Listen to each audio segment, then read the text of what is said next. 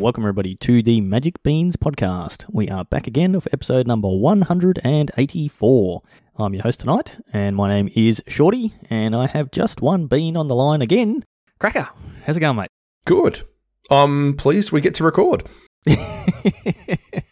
Well, about 4 hours ago, I was not recording because it's been a little bit stormy in Melbourne over the last few days, and my area's been absolutely destroyed again, as tends to happen when you live up in the hills. And I haven't had power for the last few days, so had been told that power wasn't going to be back on until Saturday, and then got home Thursday 5 o'clock. The power had just come back on, so pretty happy. And the internet was working as well. That was the biggest shock. I thought, we'll get the power back, but the NBN will be out. But no, all up and working, and turns out I can record a podcast, so it's pretty good news.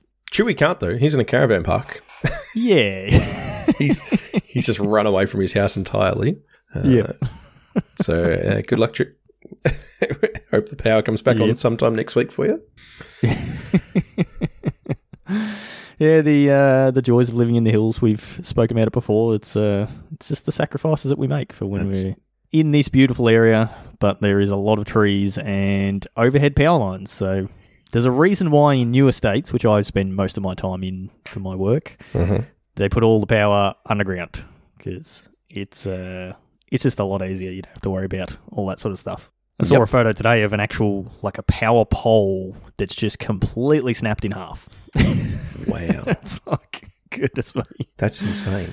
It's interesting because like where I grew up in Hobart, most of the power's underground as well. Yeah, okay. And has been since like for forever, you know. Yep. So it's interesting that Tassie, I don't know if they're advanced or they just were so far behind that they fell in front again. But it took long for them to get electricity that it's like, okay, we finally got electricity. Well, everywhere else is starting to do this underground power. Put it underground. Maybe we should do that. Yeah. I mean, every house, like Chewy knocked down and rebuilt his house a few years ago. So whenever you do that now, your power now goes underground. Yeah. So you have to pay to get a power pit put in, and then your power goes underground to your house, all that sort of thing. So they're slowly trying to phase it out. But it's just a ridiculous amount of work to change a whole bunch of above ground power to below ground, especially in the area that I live in, where it's all rocks and hills and nowhere to put them underground. Not nice digging in that area. No. Anyway, last episode we were talking about the weather, and listen, we live in Victoria. I mean, what do you expect? This is what we got to talk about here. Yep.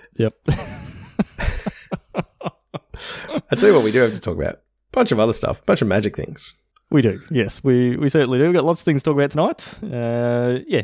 Big shout out to Chewy, as you said. He is living in a caravan park at the moment just to have power and internet and all that sort of stuff. So would have liked to have been on the podcast, but can't be here tonight. But we're going to hold down the fort and talk about a few things. But before we get into that, we should shout out our awesome sponsors. So take it away, Cracker. Josh and Pats, you know them, you love them, we love them. They just gave away stacks of cards. Pat just loves giving away cards, man. Super Bowl, he gives away stuff, and then for the new set, he does it. There's been all the claim lots for the murders at Karlov Manor. I got it right. Yep, that's right. I had to think for a second there. It's Pat, Facebook auction page, nightly auctions of all sorts of fantastic physical magic cards. They've got claim lots, like I said, for when the new set drops, so you can just say how many you want. And then there's also the just effectively buy it auctions, or not auctions, you can just say mine and it's got a price on it, which are always really fair. And then there's the actual auctions as well, with the premium auctions on the weekend, which are always a lot of fun to see, power and original dual lands and other reserve list cards and all sorts of fancy foils and stuff going up there. So go check them out, JPMTG Bazaar. And if you win something, tell them that the Bean sent you. Very good. Yeah, it is nice to see all those fancy auctions and things that I'm never going to bid on. 4-digit magic cards. Yeah, maybe if I won that $200 million last week, that would have been nice. Exactly. Would have been all right. I could be a full-time content creator. That'd be nice. I'd be a full-time not working at all person is what I'd be doing. Just full-time playing games. Yep. Sounds like fun, and having a very large magic collection. Yep. Yeah. Awesome. Yep. All right. So, a few things to get into tonight. mostly we're going to be talking about Modern. We haven't played, well, we've played a little bit of Modern, but we haven't talked about Modern for ages. Feels like forever, man. Yeah. And there's a bit of Modern been going on lately because there's been Modern regional championships where people are qualifying for a Modern Pro Tour that's coming up in the next few months. So we thought we'd go back to Modern, which is kind of where we started as the Beans. That was our favourite format. And have a good chat about that and see what's going on in the format. But before we get into that, a couple of things.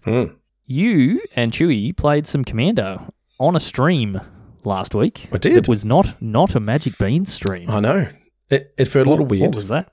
What also felt weird was it started really early. Yeah, it did. We were live at like just after 6, and I was like, oh boy. But it was great. We hung out with the guys from Commander the Gathering. So Franken and Fresh, people we've known in the community for ages, years and years now. We've been talking to those guys, but haven't played with them much. So it was really cool to they invited us on to come hang out, and we played some kind of low to mid power level decks. It wasn't anything crazy. They had some like no infinite rules, which was kind of cool. No shorty is it deck nonsense going on. So Chewy brought goblins and I played Merrin. And then Franken had he had one of the new precons, actually, the Boros precon, which like goaded creatures and stuff like that. It was really, really strong. Seemed like really good. Just straight out, like he literally played it unsleeved. Like he pulled it out of the box and he ran out of time. Just playing it raw. Yeah, just playing it raw, which was pretty funny. Yep. And then Fresh was playing the Saltire Frog enchantment themed deck. So that was one that he'd built. And yeah, no, it was just a good time, man. We just hung out and played, a big long game, and everyone kind of got to do their thing at different points. So it was a good time. Nice. All right. So I think they're streaming Commander every week. They are. And then they put them up on YouTube. So if people want to find them, where do they find them? Commander the Gathering. We'll put a link to all of their stuff in the show notes, but it's Commander the Gathering is their Twitch channel. And if you're in the Beans Discord, you'll see them in the self-promotion channel when they go live. It pops up in there letting people know what's going on. So go check them out. It's a lot of fun. Yep. Very good. All right. Well, another little thing before we get into Modern. This popped up literally while I was making my cup of tea before I came to sit down to start recording. A little article popped up on Twitter.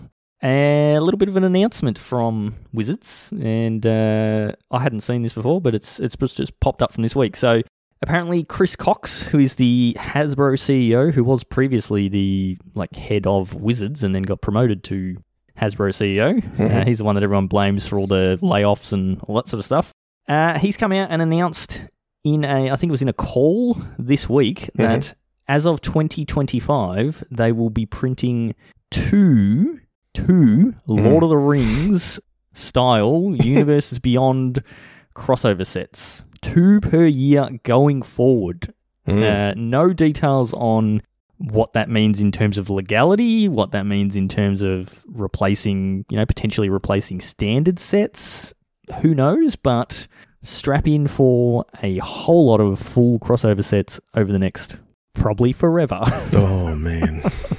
As of next year. So obviously the Lord of the Rings set was hugely popular. I think it's their highest grossing set that they've ever done. Yes, easily. Yeah, just made them a stack of money. Was very, very popular amongst the community and collectors and, just random other people. So as Wizards seems to do, they go, oh, this thing worked. Well, let's just shove a whole lot more of that down everyone's throat. So I don't know how to feel about this. When I told you about this, Cracker, your reaction was so upbeat. Oh, man, I could just feel the excitement down my headphones. It just radiated from me. I'm known for... So I just... Lord of the Rings was like the perfect crossover, right? Like it's that intersection of like everyone loves Lord of the Rings. If you're into any kind of fantasy kind of game, I don't know how you couldn't be. And then it's just the perfect thing. And now what do they think they're going to... Shorty, I'm playing Assassin's Creed Valhalla at the moment. I've just started. The game's okay. Oh, nice. Yeah, it's all right so far. Pretty cool. I don't want 260 cards of Assassin's Creed, man. I don't know how you could do that either. We're going to find out. There's going to be 11 different types of hidden blades, and there's going to be 4 different types of Ezio's hood, and I don't know what they're going to do, man. I am skeptical. And the other question is, given Lord of the Rings was a print to modern set, what are they doing? Is this in addition to 4 standard sets as well? Or is this going to replace, you said, it's just going to replace a set or 2. Like, well, then you've got like 2 standard legal sets in a year in a 3-year rotation. Yep. Which is fine. We'll end up with the same number of sets in standard as we've had previously. They're just there for longer. That's like I said, that sounds just awful. Yeah, it's not going to make standard stale at all when it's, this standard set's come out and there's a whole bunch of broker cards and the next standard release is in 6 months. Okay, thanks, Spike. By the way, it fits in really well with our annual bannings. Yeah. I don't know. Yeah. This choice feels weird. I don't know either. I was on board with like more small Universes Beyond stuff.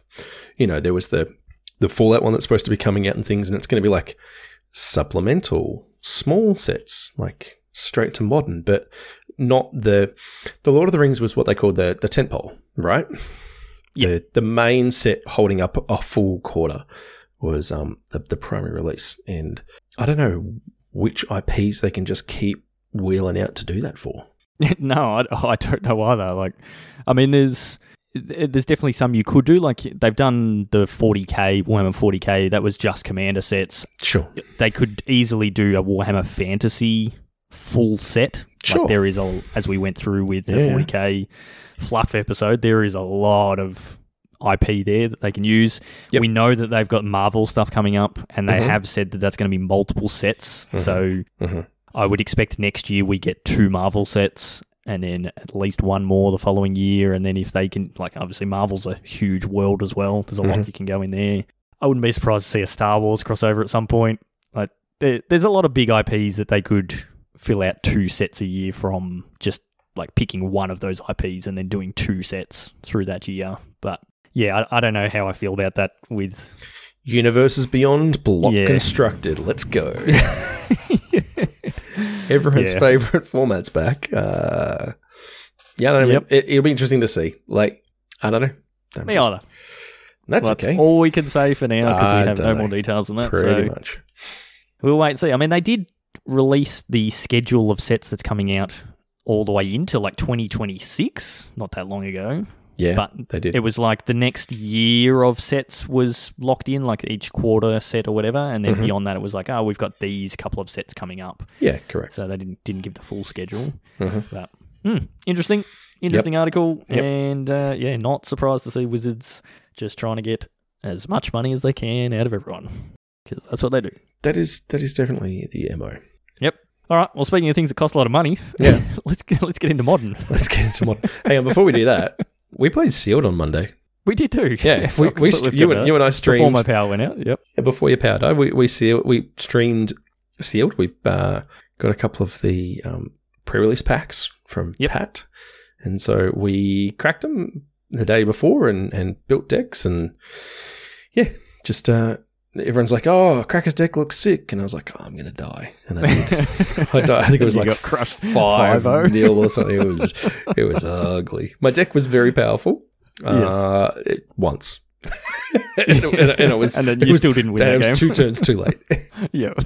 That's all right. That's what happens sometimes. Yeah. It doesn't help when your opponent plays red, white, aggressive stuff. Oh, that's fine. Whatever. That just shows the power of flyers, man. Yep. That's what you need. Yep. No, it was good fun. So, the VOD from that is up on Twitch still. I won't be putting that one up on YouTube. It's not the most exciting content, but it was good. It was a good time. Good to watch.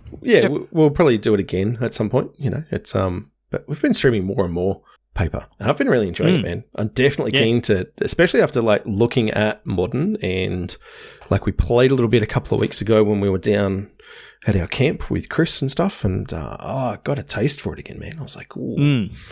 This is some powerful, fun stuff that's going on over here. It's a very different format to the last time we actually went and played a tournament. Yep, that is true. Some decks are still the same. But, things have shifted around, man, and it looks good, I got to say. Okay, well, give us a bit of a rundown on what are the current top decks that we're seeing in Modern? Current top decks. So, I mean, if we don't say rhinos, I think we're doing a disservice. It seems like there's Crashing Footfalls, obviously, broken MH2 card. Thanks, MH2. The Team of Rhinos deck has been really strong for a long time, and then people have started spreading out and going, well, why don't we just add more colours? And the most recent events over the weekend, people were playing the new Leyline Guild Pact, whatever it is, 5-colour nonsense, and putting Scions of Draco in their deck, because why not? So they're just taking domain cards and just shoving it in that. Well, no, it's the other way around, actually. They're taking really good decks, and then they're putting like a 12-card package in to facilitate the Rhinos playstyle. Yeah. Rather than thinking of it the other way, it's not a Rhinos deck plus, it's the domain deck plus Rhinos. So we're still seeing Scam, didn't go away. We're still seeing Yawgmoth. We're seeing Murktide, Amulet Titan, Tron. Living End is super popular, doing really well at the moment. And Blue-White Control, Shorty, which surprised me to see that that's a thing that people still feel like they need to do with their lives. But I mean, they've got this little card called the One Ring. The One that Ring certainly helps that deck. Yeah. What else? Hammer Time, Burn, always Burn. You know, like, I think it's cool. And if I didn't mention Mono Black Coffers, Mr. Polywaffle would probably fire me. So it's big fan of that deck. He loves it. It's really good. It's actually a really strong deck. It plays out differently than you expect just by looking at it. So there's kind of everything, man. Like, you've got tempo decks, you've got beatdown decks, you've got combo decks, you've got control decks. Like, it's the full gamut of Modern again, which it's like the Mr. Burns disease thing where everything is so broken that nothing is. So you just, like, you can't die from any one disease because they're all trying to go through it once and he's in a perfect balance. It feels like there might be that sort of equilibrium. So, yeah, okay. It does kind of feel a bit like Modern used to be. Yeah. When we loved it back in the day. The big difference is we've got Modern Horizons 3 coming up in the next few months, and this is all going to change again. No. So they were heavy. No. There's no cards in MH3 that are going to do anything. No. Yeah, I mean, the Lord of the Rings set had no impact. The last Modern, no. Those sets have no impact on Modern. Nothing. No. All right. So yeah, we did have some regional championships played recently over the last couple of weeks. Mm-hmm. There was one in Japan, which was taken down by Team of Rhinos. Mm-hmm. Top 8 was a few other Team of Rhinos and some Living End. So Cascade is certainly a strong mechanic. Turns out freed spells are broken. Yep. I think there's 3 Cascades, 2 Living Ends in the top 8 of that list, and got taken down by the Rhinos, which is actually surprising. It looks like they beat Living End in the finals, and Living End has a decent matchup. It does. It kind of doesn't care about your Rhinos when you're going to just wipe the board and they can't put their Rhinos back into play because they're tokens. Correct. So, yeah, obviously I haven't seen coverage from it, don't know how the game's played out, but somehow Rhinos got there in the end. Yeah. Looking at the win rate matrix, I think Living End has a 65% win rate against Team of Rhinos. So if you want to check out the win rate matrix, it is mtgdex.net put this up, and they've combined a whole bunch of recent top matches, top events. So there's a huge amount of matches. 19,000 played on here. Yeah, matches they've recorded, which is a statistically significant number, which is something we don't get a lot of normally in Magic. But this is enough to draw some pretty strong conclusions about what's good and what's not. Obviously, it's not an even representation across everything because, like, Team of Cascade sitting at 51% has got 3,700 matches played, and then you scroll down to some of the others, and they've got like Dimir Control has 127 matches played. So there's some big differences in terms of like sample size, but if a deck is that well represented and performing that well, that tells you it's really, really good. Because it means a bunch of scrubs like us picked it up and played it and it still did well. Yeah, I've heard there was I heard on a podcast this week someone was saying, I can't remember which tournament it was, but Team of Rhinos was like 20-something% of the meta, which which is a lot. Like that's where Wizard starts usually looking at potential bannings. So we'll sort of have to see how we go with that. There was an event in the US, regional championships there, which was taken down by Yawgmoth, which we'll have a bit of a look at later. But yeah, a bunch of Cascade Rhinos again in the top 8, as well as Living End and a few Yawgmoth decks. So not that different to the Japan one. And then one in Canada. Oh boy. Yeah, which surprisingly was taken down by, as you said, Blue-White Control, Azorius Control. So I guess when you've got a field that is 20% of Rhinos and you've got a 65% win rate against it, you're in a good place. So the top 8 from that one was 5 Team of Rhinos, 1 Living End, and 2 Blue-White Controls. So that is wild. Also, then there's just nuts. Chilling in 10, 11, 12 is 3 more Rhinos decks. Yes.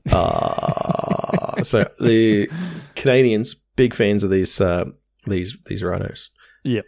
So from what I've been hearing about Rhinos, it is everywhere. It is a huge part of the metagame, but it's a deck. I've heard a lot of people recommend, if you don't play Modern and you need a deck to play Rhinos. It is a really solid deck, and it's not that hard to play. So it's relatively easy to go, okay, here's the deck. I know it's going to do well, and just pick it up and go. Whereas a deck like, your Amulet Titans or like Coffers or something along those lines that have some slightly more complicated lines of play. Yeah, Yawgmoth. You're trying to figure out how on earth all those combos work. They're much harder to play. You need to know more about the deck. So I think we're seeing a lot of like this meta percentage probably higher than it normally would be, because a lot of people would just be picking up that deck because it's being recommended a lot for the RC season. Sure. And yeah, whether that's a true indication of, it's 20% of the metagame because it is the best deck, or if it's just, people are picking up because it's easy to play and is really strong. So either way, it's still something that potentially Wizards may need to look at. I don't know. I don't know where their banning philosophies are these days. Do we want to have a look at the Rhinos deck and actually sort of tell people? Yeah, absolutely. Let's do it. What's in it? So, I mean, the namesake card is Crashing Footfalls, and it is a 0-mana sorcery with Suspend for green and Suspend 4. When it comes off Suspend, you get 2 4/4 green Rhino creature tokens with Trample, hence the term Rhinos. So the main thing you're trying to do is either suspend it on turn 1, which you'll actually see a lot. It's not like Living End, which is you're never suspending it. Listen, if you suspend, I've done it. It doesn't feel good. It feels real bad. But you're really happy to suspend the first Footfalls and even the second one, because the trample body means a lot. There's generally just a lot of smaller creatures kind of going through, and it's really, like we said before, it's kind of a deck that's playing a lot of other stuff and then Rhinos. So Violent Outburst is the other card that you really want to pair with it, which is 1 red-green for an instant with Cascade, and says creatures you control get +1/+0 until end of turn. It comes up very rarely as a combat trick, but the only thing you can Cascade into is Crashing Footfalls. You're doing that whole thing. So, you typically want to go end of turn, Violent Outburst, put in 2 4/4 Rhinos, attack, untap attack and go from there. So that's kind of the game plan. And then it's really cheating on a lot of other stuff. So it's playing like Dead Gone as a split card and also Fire Ice as split cards. So they technically cost more than 3 mana, which is the deal with Cascade spells. Anything that costs 2 or less, if you cast a 3, you would cast. But, Fire Ice they're 2 mana cards effectively, but because of the way that the rules changed a while ago, they are now a 4 mana card for Fire Ice, even though you can pay 2 mana. Same with Dead Gone. Dead used like 1 mana and Gone is 3, so the total mana value is 4, but you can pay just red to shock something, but you would never play shock in this deck. The other thing you've got is Shardless Agent, which is 1 green blue, for a 2/2 with Cascade as well. So same thing, you can cast a Shardless on turn 2, and then you've got, 10 power on turn 3, effectively, with, in play. to attack the next turn. Playing a bunch of extra free spells because Subtlety and Force of Negation are both really strong. Dismember's practically free. It's just life, shorty. Who cares? You start Modern on 15 anyway. Exactly.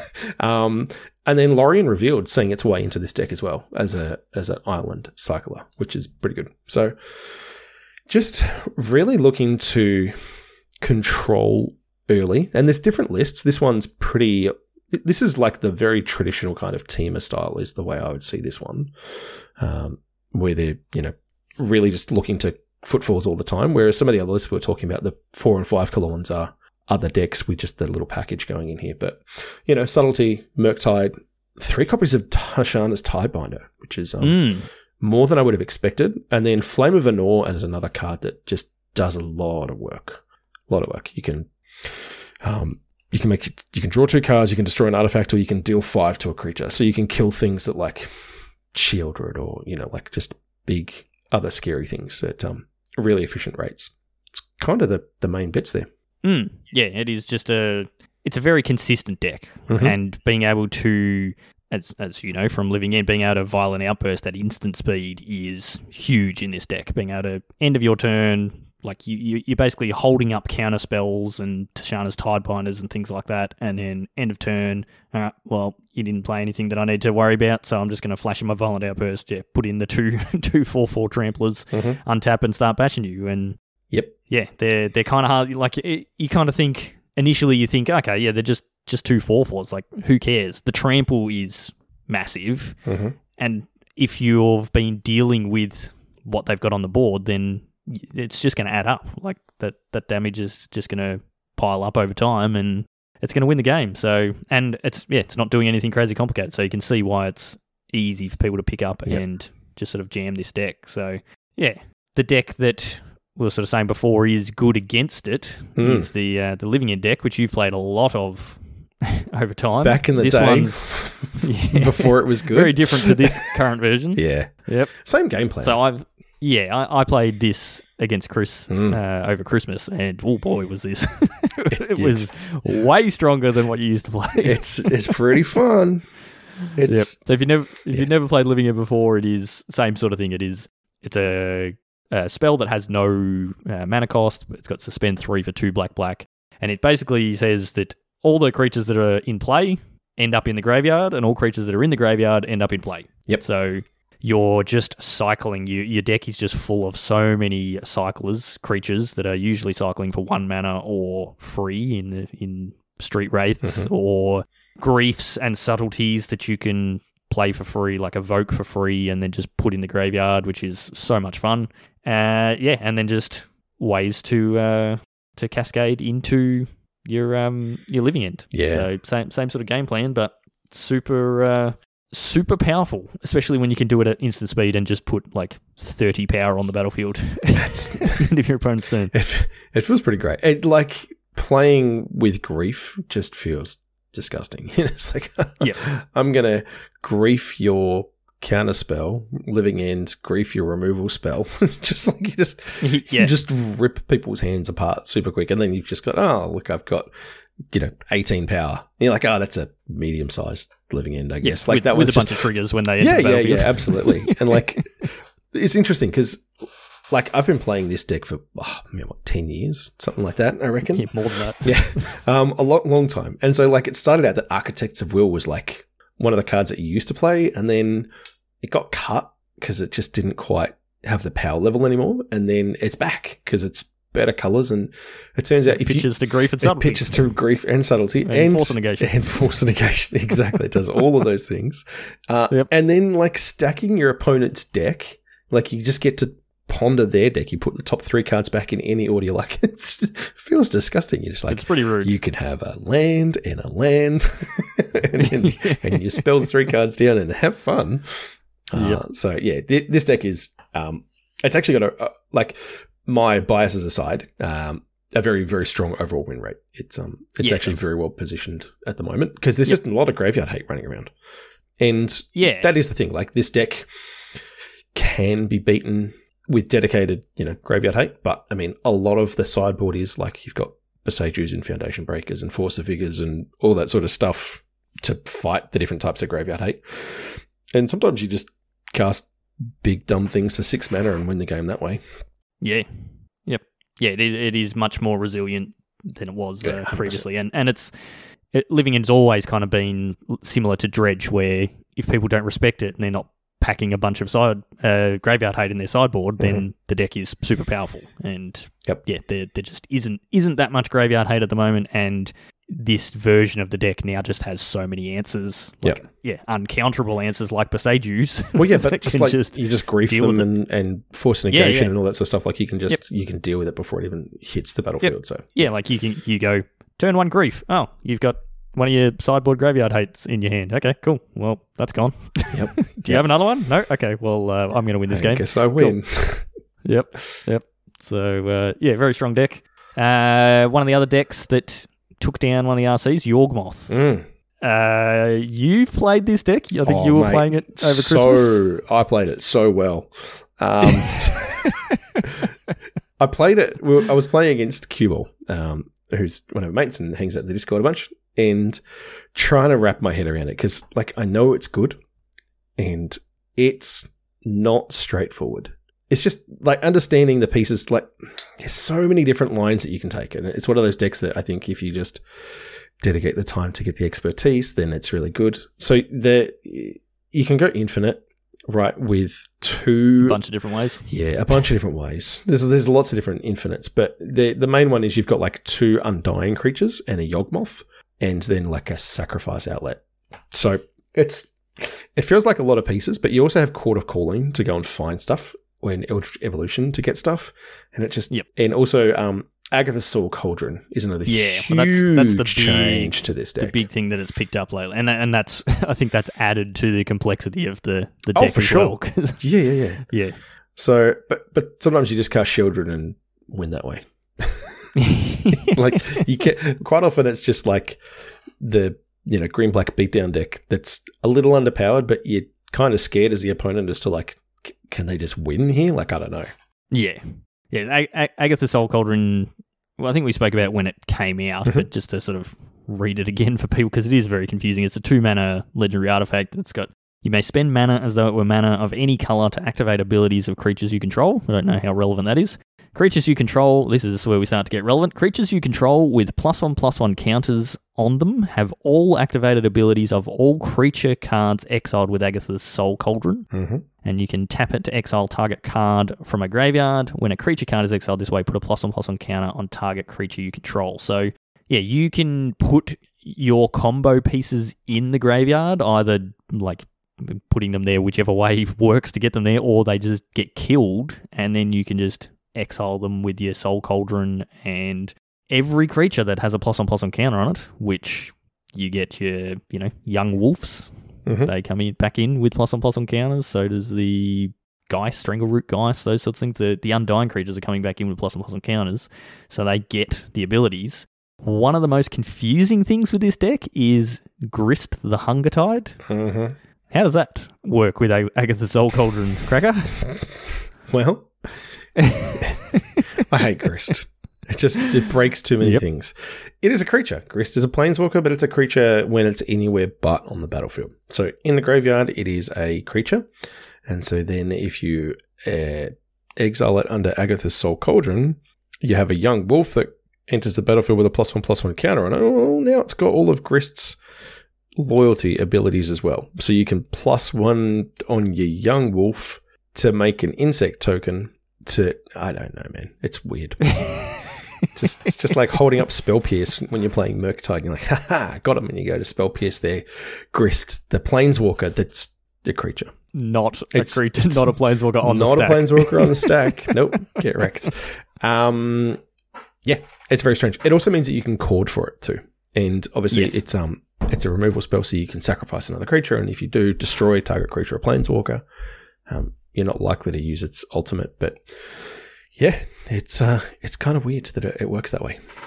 Yeah, very very strange card. I remember this is an MH2 card, and I remember when it got previewed, it was like, oh, that's really weird. And then it's not till 3 months down the track that people are still figuring out weird interactions with this card. Yeah. And just the common sense things like you were saying before, like countering this spell.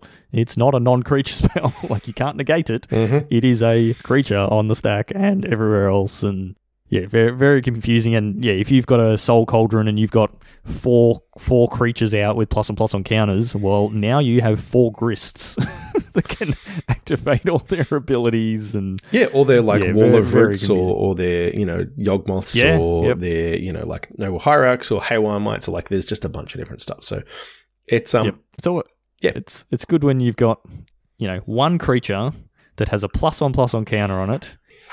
It is then a Grist, so it gets a loyalty counter on it. Mm-hmm. It can also be a Wall of Roots that gets a -0/-1 counter on it. Mm-hmm. Mm-hmm. So you've got to keep track of your 3 different counters going on this one creature because they're all different. Good. Yep. And also they're playing like the full contingent of Bowmasters. Yeah, which makes Orc armies, which then get +1/+1 counters on them. Yes. Yep. So you can that is very true. Cast a Bowmaster, and then you've instantly got your a masses one, which makes masses one token. Yep, makes a 0/0 with a +1/+1 counter on it. Yeah, exactly right. Yep. So you can immediately do things there, which is pretty strong. Yep. Delighted Halfling, which we've seen from the Lord of the Rings set, which we were talking about before. Yep, very, very, very strong card. Makes your Yawgmoth uncounterable or your Grist uncounterable. So, and just toolboxing it up with your Quarter Callings and Eldritch Evolutions, as you said before, so you can get what you need, and a whole bunch of one-ofs. Things like you can side in a Fulminator Mage, Cracker, and then you can exile a Fulminator Mage under your Agatha's Soul Cauldron, and then just go to town and blow up everyone's lands. I did enjoy that very much as a living end player. Just beast within people's lands and Fulminator Mage there. Yep. The bad land destruction combo. Anyway. So what else are we seeing? We should talk about blue-white control, I guess. Yeah, we can have a look at the blue-white control list that actually managed to take down a tournament. It won in Canada, beating out a bunch of, like we said, a bunch of the Rhinos decks. Yep. So it's interesting. So it's like winless. Win-conless almost, right? I mean, we've got, I suppose that technically there's 8 creatures. So you've got 4. There's a Kahira. Oh, you're right. In the sideboard. Yeah, no, that's how you win the game. Yep, no, good point. Missed that. Thank you. Yep. You've also got 4 Subtlety, 4 Solitude. And then you can just resolve it to Fairy, and I'll scoop. I was just thinking, though, I was trying to look at like what it does. So it's playing like Subtlety. That's just both of them. Subtlety and Solitude, Reprieve, Prismatic Ending, Supreme Verdicts, Lorien Revealed, 4 Narset, Parter of Veils, which is bold. 3 Fairy Time Raveler, 4 One Ring, 4 Leyline Bindings, and 2 Days Undoing. So, Shorty, I was thinking that you could plush it to Fairy, and then in your opponent's upkeep, flash in a Days Undoing with a Narset. With a Narset, yep. And then who would do that, Cracker? Well, listen. Who Narset wheels people? Who would ever do that? Yes, me. But doing it in someone's draw step, that just feels kind of next level dirty. So, Days Undoing, in case people don't know, it's 2 and a blue for each player shuffles his or her hand and graveyard into their library, then draws 7 cards. If it's your turn, end the turn. But, if you do it with Narset in play, then they just get to draw 1 card. Yep. And then that's it. Playing 4 Reprieve, which we were unsure if we were going to see this card pop up. And interesting that they're playing. So 4 Reprieve is the new Remand, but it's white, and slightly different. We're wondering if we're going to see this. And obviously people have decided, well, it's, I guess, technically better than Remand. You can't. It is. Mystical Dispute it. Yep. And it also gets around like Delighted Halfling and things because you're not actually countering the spell, so you're just returning it, which is the big difference. Whereas Remand says counter target spell, return it to its owner's hand instead. Effectively. Yep. Whereas this just says return target spell to its owner's hand, draw a card. Yep. As a Rhinos player, actually as a living end player, I've had my living end remanded once. Oh, it felt gross. So doing that to a Rhinos player would feel pretty good, I must admit. Because, So they're just doing that and then, just verdicting and I guess eventually just winning Just with winning that whatever. slow, long, boring game. It's just a full blue-white Cheon's deck, man. Yep. Just bring Kahira in from your companion zone and just slowly kill people. Yep. Because that's what you do. All right, enough about this because I'm falling All right, asleep. well, just let's talk thinking about another deck that no one loves, Rakdos Scam. So the last round of Modern Bannings were meant to fix this deck, and they banned it's nowhere. It's Fury. terrible. Yep. And it's still the second most played deck in the metagame, Mm-hmm. and it hasn't really changed. So Pretty much. it's just the same stuff that we've been seeing for ages with Griefs, Shouldereds, Bowmasters, Croxes, Dorothy, Douthie, however you say that one, Voidwalkers and Ragavans, and then just all the good, cheap, red black spells. Yep. Interesting. I don't know what there is to say about this deck.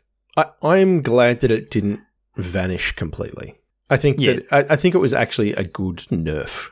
Yeah, I think getting rid of Grief would have been better, but Probably. Even though I want to play in Living End, I think it would have been better for the format in general. Yeah, and I think that was the general consensus. Everybody sort of thought that would be better for the format, but yeah, they've downsized on the scam package. So I think they used to play like 8, maybe 9 of the scam cards, whereas this list I'm looking at is now running 4 Not Dead After All and 1 Undying Evil, and that's it for griefing, bringing it back, and double griefing people because everyone loves that on turn 1. It's true. Yep. But yeah, solid deck. I mean, it is the new Jund, basically. Yep. But actually quite good. Looking at the win rate matrix, it is a 48% overall deck. Yeah, new Jund. Yep. Has some good matchups, has some quite bad matchups. So, not surprised to see it at 48%. And people will still play it. It will still be super high in the metagame. Yeah. Speaking of things that are on the rise and actually doing well, Domain Zoo, you mentioned it before. Yeah. Zoo. Just full 5-color, doing the Tribal Flames thing. So Wild Nikado, Nishobi Brawler, Bowmasters, Territorial Kavus. I mean, these are all just like cards that get like Territorial Kavu, red-green for a star. Its power and toughness are equal to the number of basic lands among lands you control. And then when it attacks, you discard a card if you do draw a card or exile a card from a graveyard. So just real big. And then the main draw for this is the Scion of Draco. So 12 mana 4/4, shorty. That's a reasonable rate. That isn't excellent. Flying. It does have flying. That's true. It also has this spell costs 2 generic less to cast for each basic land type among lands you control. So, triomes make it really challenging to get to we've never seen Leyline Bindings played for 1 mana. No, never. So, Scion of Draco also says each creature you control has vigilance if it's white, hexproof if it's blue, lifelink if it's black, first strike if it's red, and trample if it's green. Now, the particular list I'm looking at Goldfish doesn't have the new Leyline. Okay, but the one I am does. There's a link in the show note. But yeah, they're playing that now to just have the stone nuts. So that because it doesn't say this creature, it says each creature you control. Yep. Yeah. So the card Cracker's talking about is the Leyline of the Guild Pack, which is from the most recent set, which is 4 mana. It's a whole bunch of hybrid mana, so you can play it for 4 green, but it's also got blue, white, black, and red. And it's got the sort of traditional Leyline text, whereas if it's in your opening hand, you may begin the game with it on the battlefield. And then it says, each non-land permanent you control is all colours, and lands you control are every basic land type in addition to the other types. So you start the game with this in play. All your lands are now 5-colour lands, even if they're fetch lands. You just play a fetch land and it can tap for all 5 colours. It makes your Leyline Bindings, which this is playing 4 of, just cost a single white mana, so you can now Leyline Binding on turn 1. And your Scion of Draco, that previously cost you 12 mana, now costs you 2, and because it makes the Leyline of the Guild Pack makes all your non-land permanents all colours, it means all your creatures are all colours, and so they all get Vigilance, Hexproof, Lifelink, First Strike, and Trample, which is pretty good. Yep. So this sort of came out, when this card was previewed, people sort of came out and went, oh, yeah, this is going to be cool in this deck, and everyone kind of fobbed it off as, yeah, it's pretty gimmicky. But this deck's been around for a while. Like, Azzy G was playing this deck at the last Modern tournament that we all played in, and doing very well with it. So the deck has been around for a while and has been doing quite well, and now it's like you just supercharged it with the ley line. Yep. So not surprised to see it getting play and doing pretty well. I think it has some pretty good win rates too.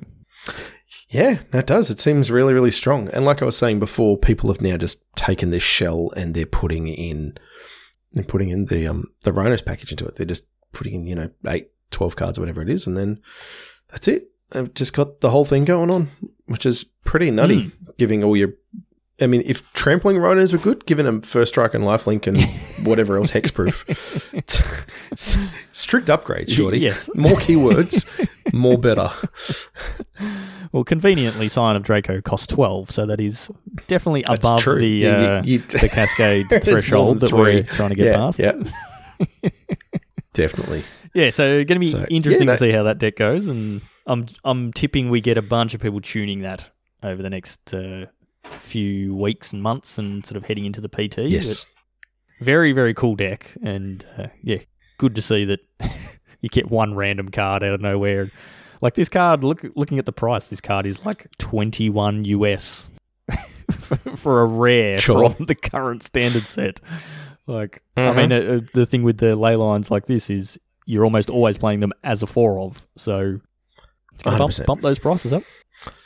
It sure is. It sure is. Yeah, Scion of Draco has gone up a bunch as well in terms of its cost. Yeah, yep. To the surprise of nobody. But yeah, it was interesting because like a bunch of like LSV and a bunch of other pros were doing the whole Rhinos thing, and then they're like, hey, need some of these cards.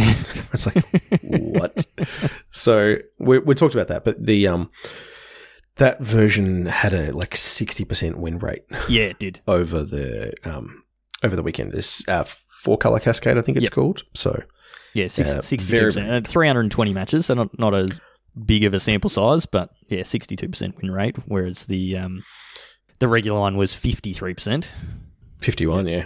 So, So, yeah, 10% more, 11% more. That's a lot. But obviously, literally 10% of the match size sample. So, yep. Yeah. You also have surprise factor where it's like, your opponent goes, oh, you're playing Cascade. Okay, cool. I'll play this way. And then all of a sudden it's like, oh, hang on. You've got a Scion of Draco and all this other stuff going on. So your Ragavan does what? I mean, they're playing Ragavan, but yes.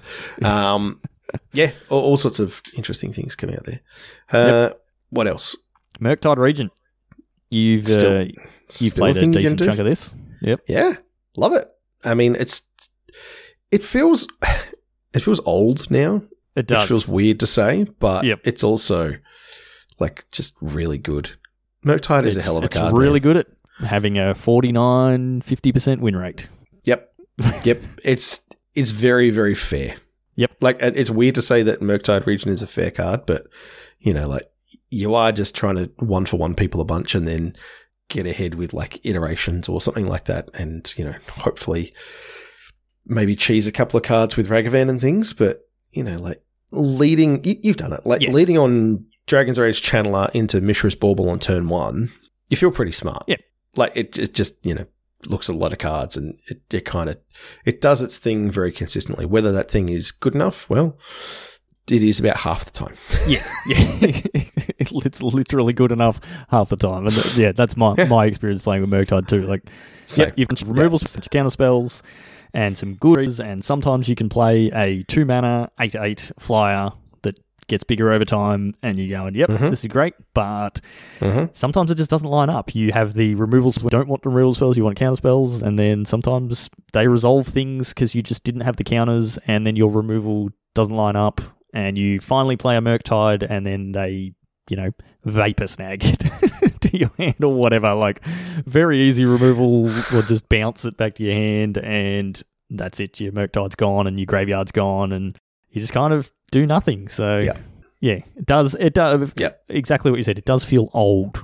It feels like it needs something new and powerful that's probably going to be Modern Horizons 3 to sort of spice it up a bit, or just something else to format to make it a little bit better.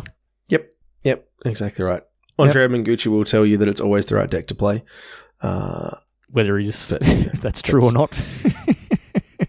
Doesn't matter. That's what he's telling you. Yep. So some other decks in the format. Amulet Titan hasn't really changed much in ages. It's playing the One Ring now, but it's effectively the same as it's been a few years, really. Pretty much, yeah. Yeah, they got Dry to Releasing Grove a few years ago, but Cultivator Colossus was the other one that was probably one of the more recent additions. And then, obviously the One Ring as well. People who love it. I've tried playing this deck as well. And, so here's the thing. I'm going to say something controversial. Ooh, okay. I don't think this deck is as hard as everyone makes it out to be. Ooh, okay. Everyone talks about it being the hardest deck in the format and just like incomprehensibly complicated, and you need to read the 50-page primer and all this. You don't. You need to count to 6 and cast Primeval Titan. And you just play one land a turn, and then you tap all of them when you have 6, and you play a Primeval Titan. Exactly. Like, once you've gone through the loops a couple of times, it's actually not stupid hard. Like, you're doing the same thing. Like, I think people try and get overly cute with it. It's just like, no, you don't need to. Just get Sunhome and Slayer's Stronghold with a Boros Garrison, and you just 18 double strike. Let's go. What are you going to do? I got Trample. Get out of here. Like, they killed it. All right, cool. I'll just cast a Titan again next turn and do it again. Like, the deck is quite redundant in that respect. Like, it's very consistent. It ramps super hard, and if you cast the ring, you're like, I don't know. I know, I'm not downplaying that there are some crazy corner case things you can do, and you can get all fancy with it, but I just don't think you need to, man. Like, you play a Grazer on turn 1, and then you put in your Urza Saga off your Grazer, and then you're off. you just play a Azusa the following turn, you play 2 more lands, and how do you lose? You've got 45 mana on turn 4. All right.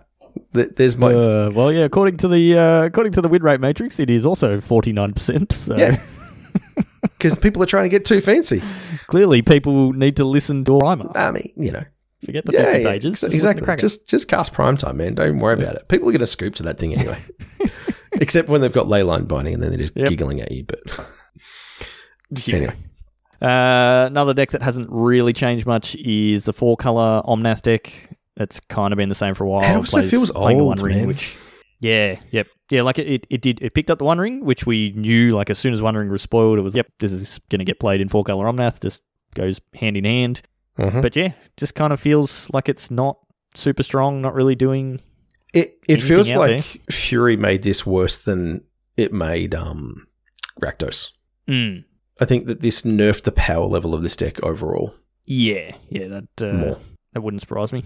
It can a bit of a rough matchup against some of the aggro decks if it gets its slow starts, but Fury. I mean, if you get to stick Omnath and it hangs about for a couple of turns and you get to cast lands, like, it is powerful. Like, there's no question. I mean, it was dominant for a long time in terms of the format, right? Like, it was problematic for a little bit, I think you could say, but it just hasn't had any tools or evolved at all. And it's just like, well, what are you going to do? Like, Rhinos is just going to control the board better and, like, go over the top of you, and, the domain's just bigger. So, I don't know. Yeah, it just feels like it's kind of missing something. Yep. Same with Tron. Do you want to Black Coffers? Yeah, we can talk about Coffers. Yeah, Tron is doing its thing. It's horrible as far as win rate. Yeah. It's 45%. It has a horrible mono buffer jump. It sure does. So, we've talked about Coffers before, because Chris is obviously a big fan, Polywaffle. It's doing Cabal Coffers and Urborg, right? It's trying to do that kind of massive mana engine. It's weird because it doesn't look like it.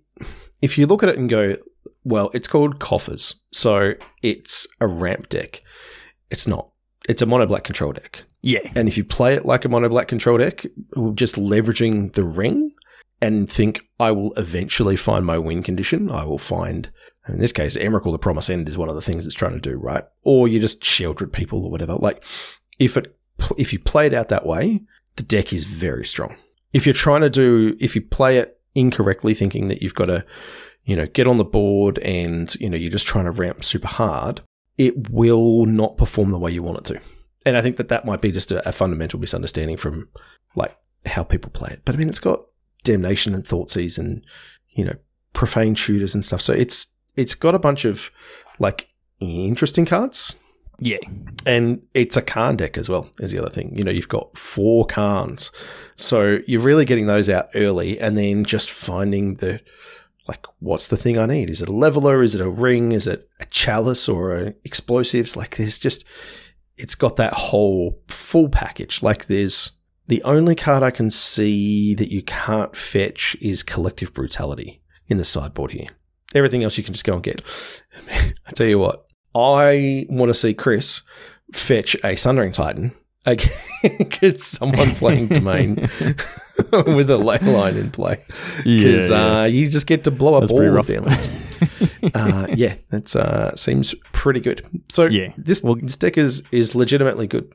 Yeah, getting to play like 7 or 8 Field of Ruin, Demolition Field effects can just be so strong. Like it doesn't affect basically at all. And just being able to blow up your opponent's hands at will effectively is pretty rough. Yeah, it just kind of feels like the version of Tron now. Like Tron is dedicated to finding Tron, whereas this deck's just like, I can just play like you said, a control game and slow down what you're doing, and then eventually I'm going to have stupid mana like Tron would have and just do big things as well. So yeah, just seems better. Yeah. Actually, one of the cards that has made the biggest difference to this deck is Sunken Citadel. So that's from the Lost Caverns of Ixalan, and it's a land, enters tapped. As it enters tapped, you choose a color. So obviously you choose black. It taps for 1 mana of that color, or it says tap, add 2 mana of the chosen color, spend this mana only to activate abilities of land sources. So that means your Demolition Field doesn't cost you 2 mana, it just costs you a Citadel plus the Demolition Field. Yep. Same with your Field of Ruin, and also same with the coffers. So rather than having to tap 2 to activate coffers, it costs you 1. So it's a huge difference in terms of like how quickly you can start leveraging these things. It puts your full turn in front in some ways, or it lets you effectively double spell, right? You can hit someone's Triome or, whatever it is that they've got that you need to try and cut them off a color at the same time as, casting a Fatal Push or a Thoughtseize or something like that. And so a really, really big pickup in that respect for this deck. A couple of other decks, just to sort of quickly, we've seen, bit of Hammer Time, like the decks that have been floating around for a while. Creativity was still in the format, going and getting Archon of Cruelties, but once the One Ring sort of started rising up, that became a big issue for this deck because it gave you protection from everything. It meant fetching your Archons, which if you don't know is a 8 mana 6/6 with flyer, but when it or attacks, target opponent sacks a creature or planeswalker, discards a card and loses 3 life, and then you draw a card and gain 3 life. Well, when your opponent has played a 1 and has protection from everything, this thing does not much. So, that's sort of dropped. The One Ring seems to have dropped down and he's not getting as played quite as much, although the blue-white control lists will beg to differ. I think there was a potential for Creativity to come back, but maybe not now with the way the metagame is looking. Got your usual Burn and Death Shadow and those sorts of things. Wait, there's one more deck that we have to talk about. Assault Loam. I'm assuming you heard. Yep. So this is a throwback to very old Magic. Yep. Seismic Assault is red for an enchantment. It says discard a land card from your hand. Seismic Assault deals 2 damage to target creature or player. Sure. And then you've got Life from the Loam, which is 1 and a green. Return up to 3 target lands from your graveyard to your hand, and it has Dredge 3, which is a replacement effect. And instead of drawing a card, you put this in your hand, and then you mill the top 3 cards of your deck into your graveyard. I'm sure you heard the same podcast I did. There were some people, Jerry T's podcast. he was very excited. Probably a little bit wiggled. a couple of weeks ago, very excited about this deck. He's like, it's broken. It's the best deck in the format. No one knows what to do. No one knows how to, but yeah, it's got like a 30% win rate. So I'm pretty sure everyone knows what to do. And the answer is just ignore it. But it's kind of cool that, you know, there's still some old stuff you can find. Cards from Seismic's 8th edition. It's like when I started playing. It's just white borders, baby. Let's go. Yeah. It was a deck in standard from memory. Or maybe it was extended or something. No, I used to play it with the Swans of Bryn Argol. Yeah, Swans. And you could throw lands at your Swans and then draw cards and I don't know, win eventually. Anyway, if that's what you want to do, you're allowed to cast Seismic Assault in Modern again.